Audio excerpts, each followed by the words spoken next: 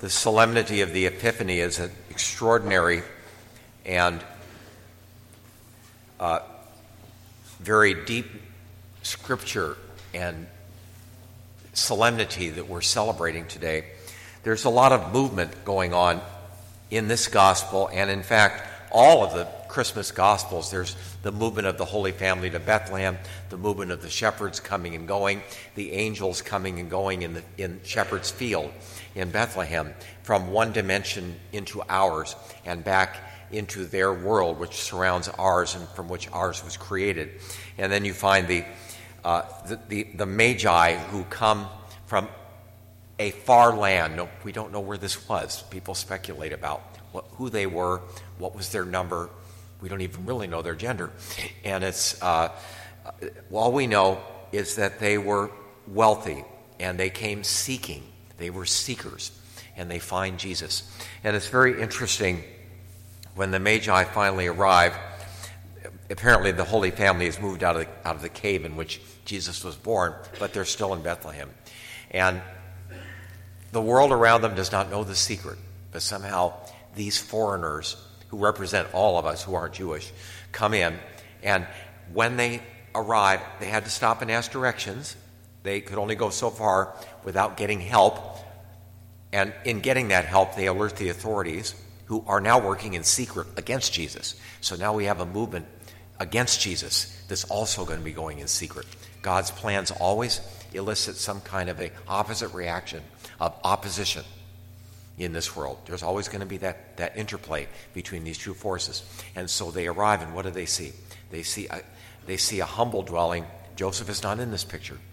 Maybe he's off working somewhere. But here's Mary and a baby. And somehow they recognize who he is and do him homage and offer him gifts. This secret that God has is one that certainly most on earth are looking to discover the secret of existence. Where did all of this come from? What does it mean? You know, science, we live in the age of science. Science discovers what God has put here. It doesn't create, it discovers what God has given us. And through the elements of the earth, we are called to make use of them and to glorify God by what we invent and what we do. But to discover the meaning of existence and where it all came from is the object of religion. In fact, that's where the truth really lies, that there is a truth here, but God keeps it somewhat secret. We find this is true in our lives as well. Who's let in on the secret? If we look now, we're going past Epiphany. Next week will be and it's be on fire here with these wonderful things. We go from Christmas to the baptism of the Lord, and in all of these things, there are secrets that God is giving us because we've made the effort to come to Mass, got the beautiful snow outside. Jesus, first of all, Mary is let in on the secret when the Archangel Gabriel comes from the hidden world and manifests himself openly by name to Mary. If you look, there are many stories of people who have had encounters with angels. I'm sure some of them are true, but it's always a vague sort of thing. With Mary, Gabriel reveals himself as he is. Very matter of fact, as if she doesn't know it yet, but they will be, spending eternity together. So this is the beginning of a new relationship between humanity and the angels, another created realm that we're not in it yet, but yet they're already with us. And then we find the Lord reveals himself to the shepherds, the lowest caste of that society, uneducated, but they're educated in the land, aren't they? They know the world. They know how things work on the everyday life. And this is the kind of person Jesus is going to be. He's going to be a blue-collar worker when he grows up. He's going to work the land. He's going to be somebody who builds things with his father's expertise that he's been trained in.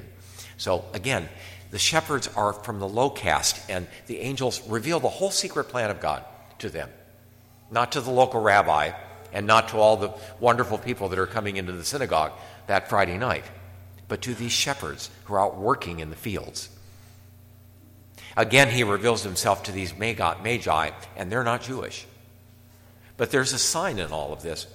It is that God works in a surprising way, and he wants to reveal himself to us in our troubled world in which we live.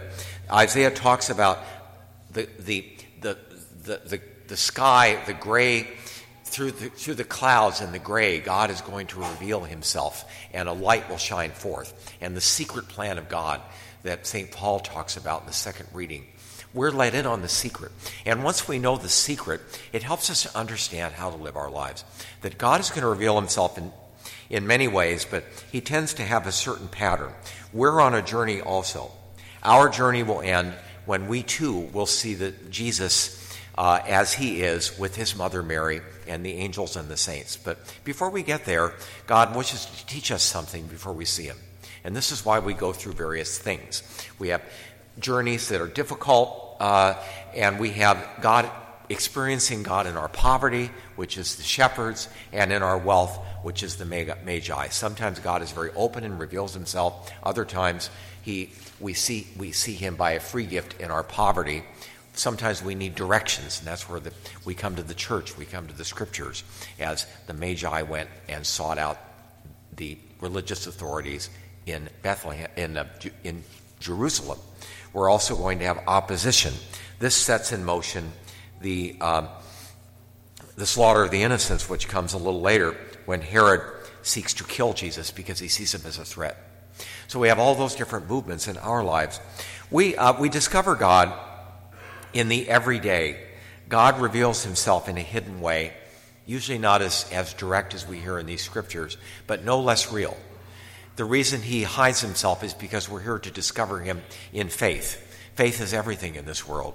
It will be very obvious to us when he explains it to us what it's about and where he was and how he revealed himself. But in the everyday, we are the shepherds, we're the magi, and sometimes we're being pursued, as the Holy Family will be shortly after this. But in all cases, we have something to give God: our gold, frankincense, and myrrh. Gold represents that which is most precious to us, or for a king. Frankincense is worship, coming, and our prayer life. What is most important to us? What is it that we put first in our lives? It should be our faith and our family. And then the third thing is myrrh, which is for burial. Where must I die to myself this year?